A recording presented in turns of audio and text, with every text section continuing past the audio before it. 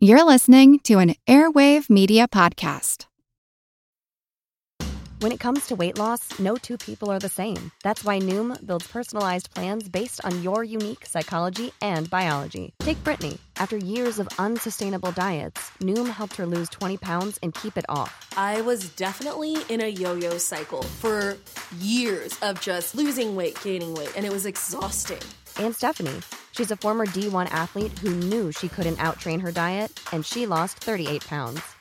My relationship to food before Noom was never consistent. And Evan, he can't stand salads, but he still lost 50 pounds with Noom.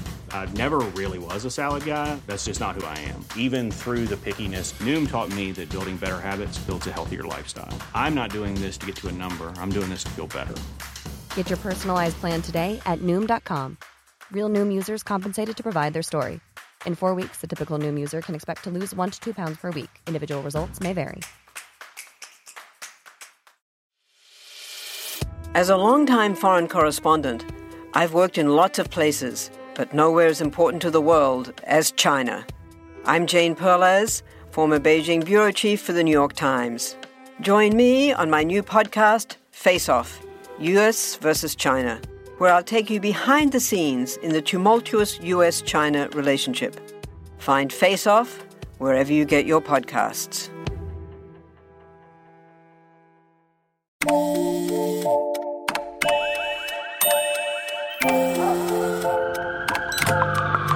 The world is always on, but you shouldn't be. Put junk sleep to bed. At Mattress Firm's Black Friday Now sale, save up to 60% on Sealy, with queen mattresses starting at $279.99. Talk to a sleep expert today and unjunk your sleep. Sports are easy to disagree on. Let's see what happens when sports talk hosts talk about something they agree on. No, hold on. I'm saying drivers who switch and save with Progressive could save hundreds. Well, I disagree. I think drivers who switch and save with Progressive could save hundreds. Come on, man. Wait, I think we're saying the same thing. Oh, so what do we do now? Everyone agrees that drivers who switch and save with Progressive could save hundreds. Progressive Casualty Insurance Company and Affiliates. National average 12-month savings by new customer surveyed who saved with Progressive between June 2020 and May 2021. Potential savings will vary.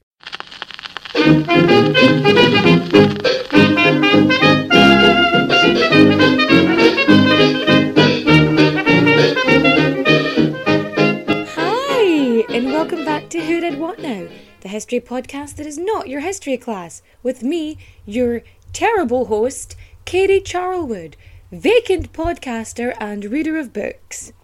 So, I've been away for a while, as many of you know. Have you missed me? I missed you. Oh, seriously, it's been interesting. You see, I'm still in the middle of renovations, and unfortunately, I lost my voice 3 times in 4 months, which honestly, 0 out of 10 would not recommend.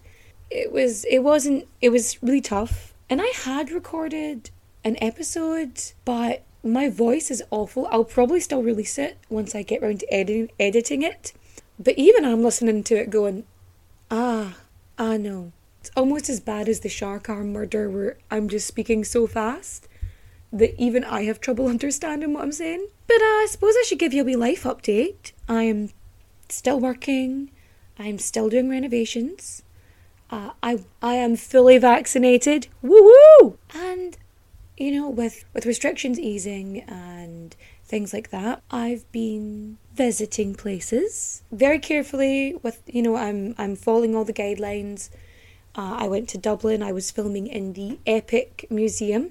So that's the Irish Immigration Museum in Dublin. It's like this interactive museum, and it is fantastic. I really, really enjoyed it.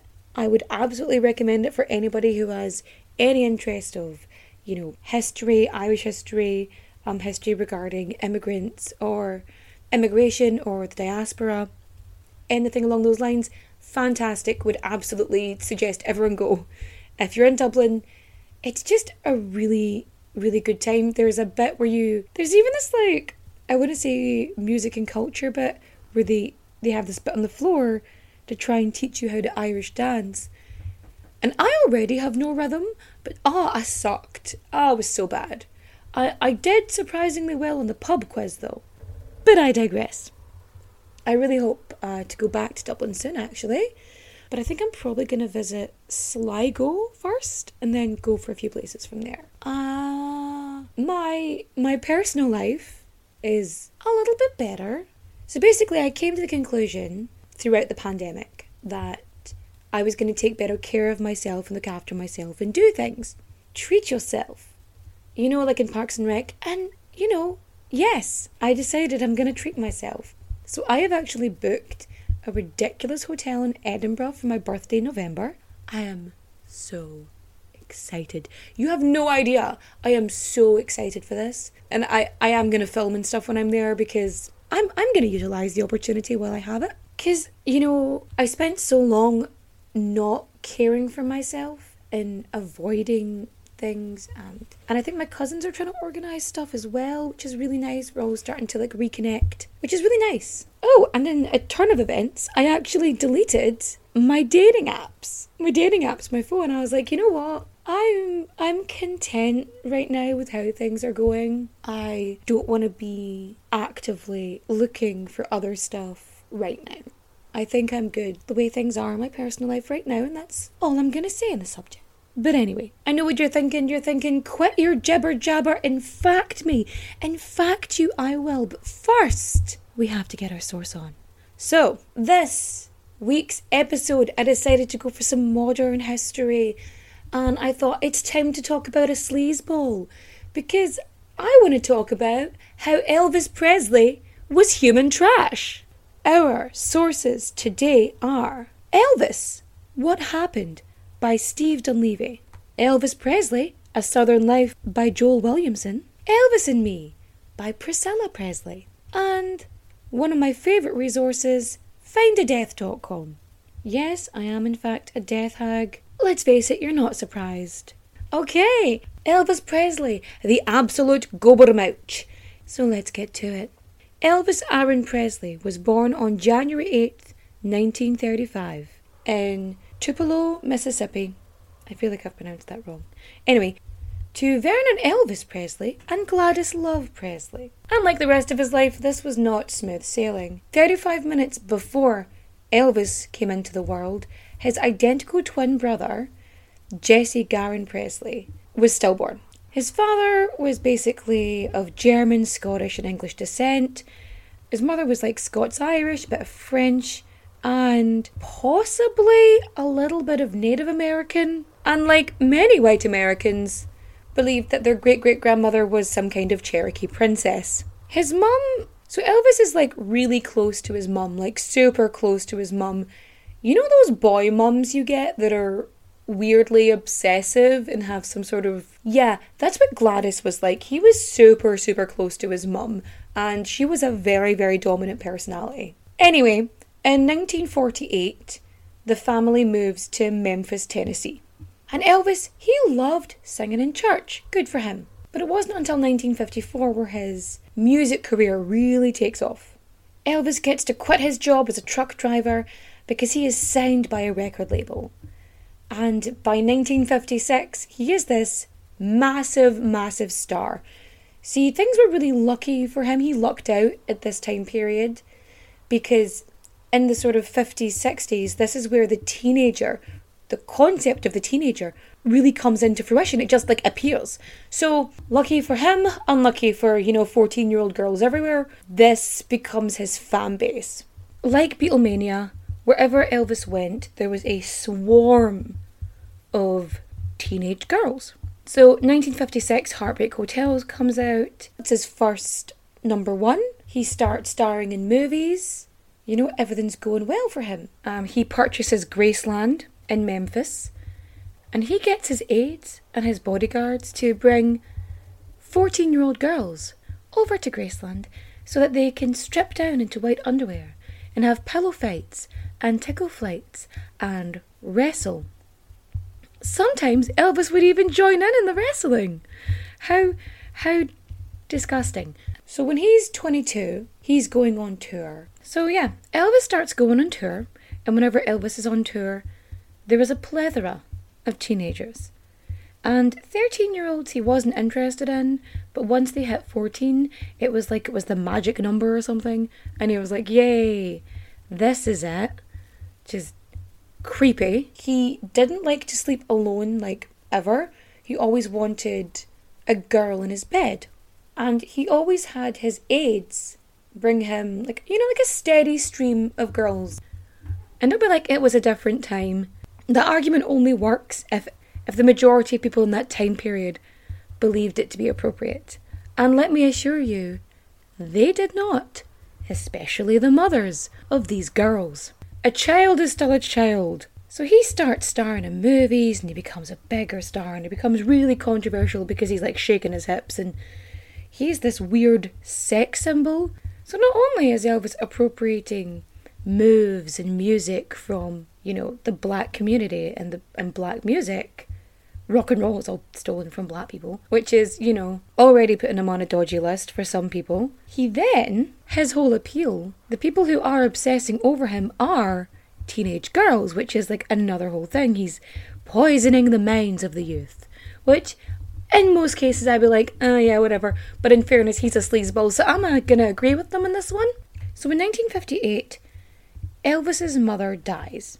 And Elvis does not take this well. When Gladys's coffin is being placed into the grave, Elvis does the extreme mama's boy thing and physically leaps into the grave. Like, he jumps in on top of the coffin. Like, I don't care who you are, that is not normal behaviour. So he's drafted. He's stationed in West Germany. And he meets the young Priscilla. So like, she heard Elvis was there and she wanted to meet him. So one of the other guys was like, I can totally arrange this for you. Ohio, ready for some quick mental health facts? Let's go. Nearly 2 million Ohioans live with a mental health condition. In the U.S., more than 50% of people will be diagnosed with a mental illness in their lifetime. Depression is a leading cause of disability worldwide. So why are some of us still stigmatizing people living with a mental health condition when we know all of this? Let's listen to the facts and beat the stigma. Ohio, challenge what you know about mental health at beatthestigma.org. And she gets introduced to Elvis. And they start dating. And her parents originally are like, dear God, no, let's not be having this. You know, because, you know, there's a 10-year age difference. There's a decade in between them. And that's a bit much for them. But eventually, you know, they get to know Elvis and they're like, he is a kind young gentleman. And remember, Elvis didn't like sleeping alone. So he, the 24-year-old man, had a 14-year-old child sleeping in his bed beside him. And Elvis was like super into foreplay, partially because he had a weird obsession with virgins and virginity and motherhood. So him and Priscilla are dating and they're basically doing anything but heteronormative, penetrative sex. Everything but. And she's begging him to like finally do it, but his weird obsession with like virginity and motherhood, like he thinks motherhood is this sacred thing. And he could not have sex with a woman if she had given birth. Like if she was what he believed to be a mother. He couldn't do it. It was just something that physically repulsed him to his core. He just couldn't be at that. So yeah, Priscilla moves into Graceland. She gets permission from her parents to fly over because she's still like 17 or something. And then she gets like grounds to be able to stay. He basically does a sort of adoption thing in order to keep her with him. But anyway, she ends up moving into Graceland. So when he finally starts, you know, sleeping with Priscilla, he would basically pull out and pray. He believed that not coming inside her kept her a virgin.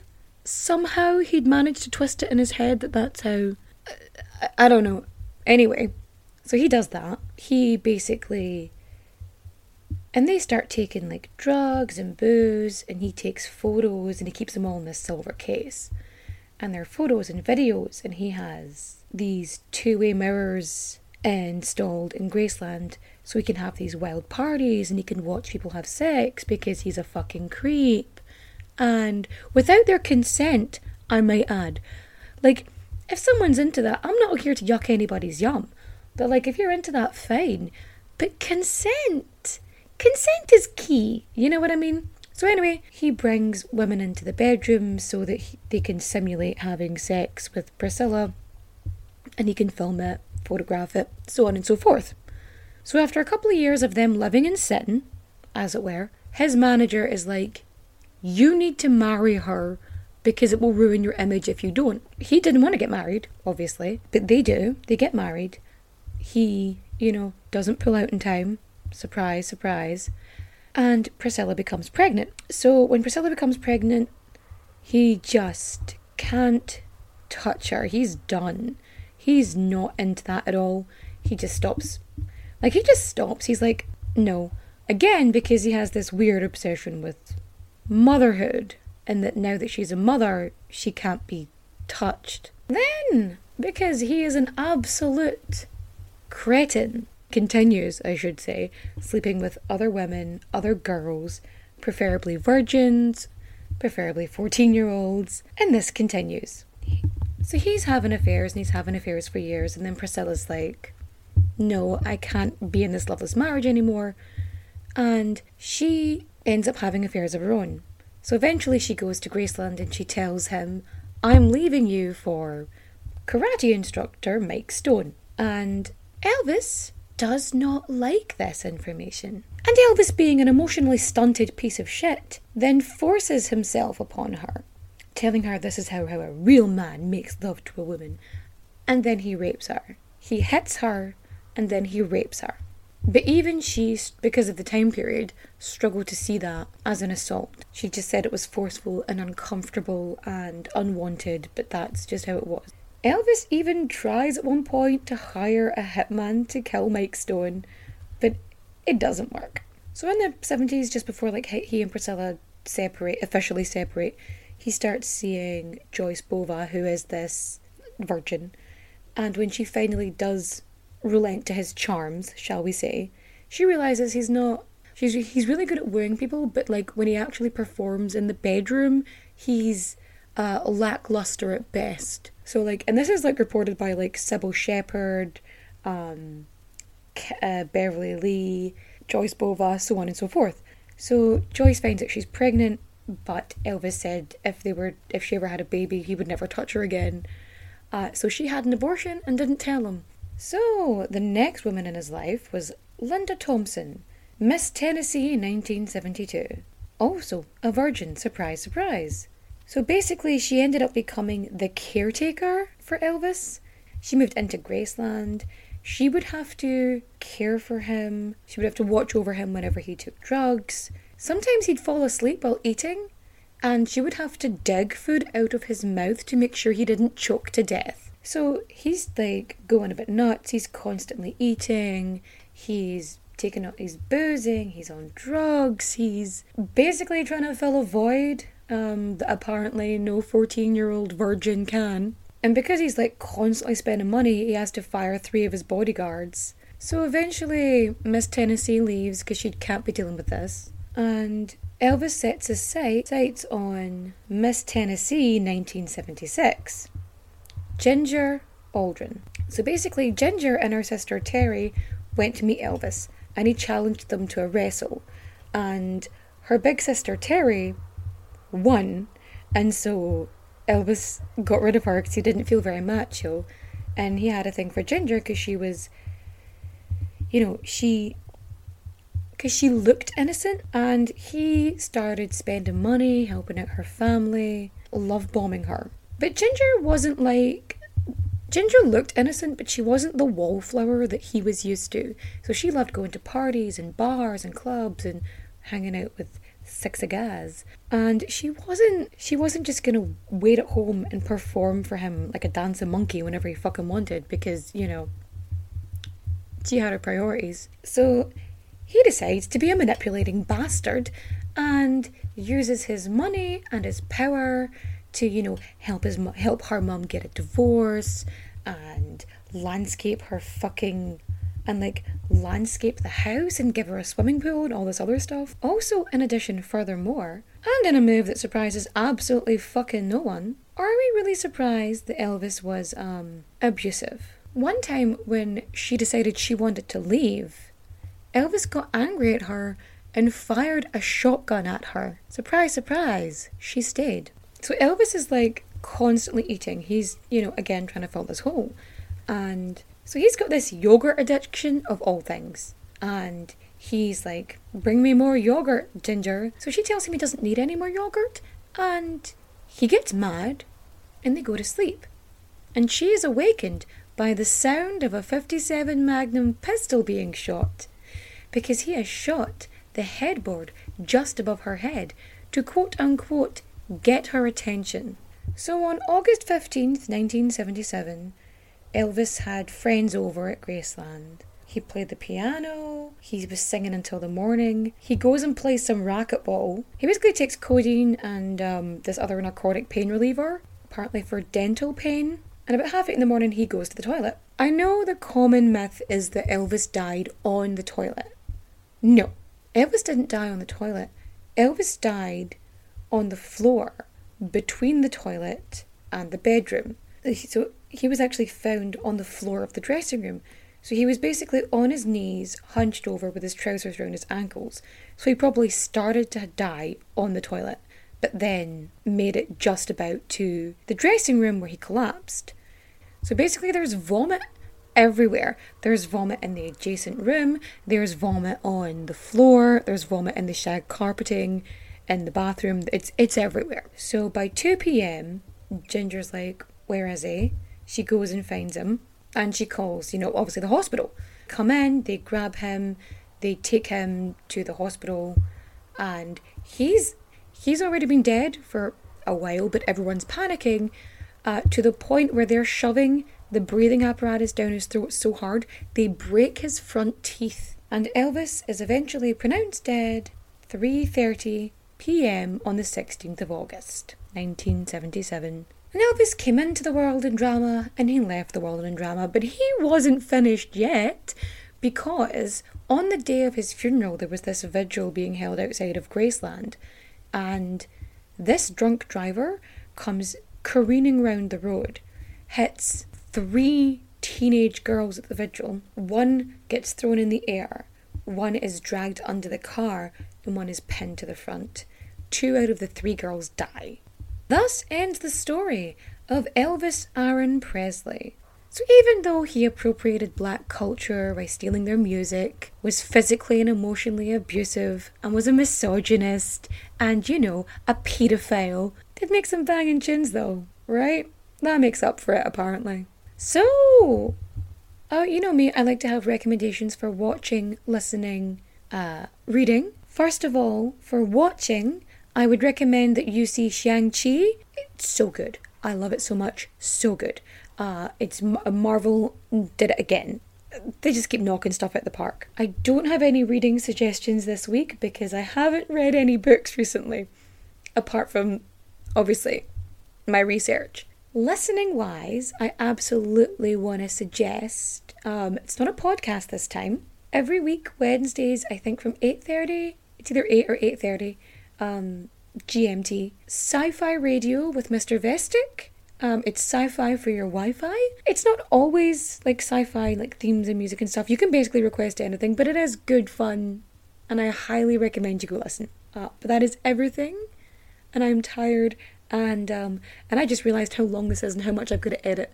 But I am going to bid you all good night. Oh, don't forget, if you like this episode, you can go and give me 5 stars and review me on Apple Podcasts or Google Podcasts or any of the podcasting apps that you're listening to. I'd greatly appreciate it. You can follow me on all the social medias. You can help keep the lights on by either going to patreon.com/whodidwhatnowpod or whodidwhatnowpod PayPal thing. I don't know. What is it? I'll figure it out. It's all in the link description down below. And I will see you all next week. Adios, au revoir, auf Wiedersehen, my friends. Bye-bye. As a long-time foreign correspondent, I've worked in lots of places, but nowhere as important to the world as China. I'm Jane Perlez, former Beijing bureau chief for the New York Times. Join me on my new podcast, Face Off, US versus China. where I'll take you behind the scenes in the tumultuous U.S.-China relationship. Find Face Off wherever you get your podcasts.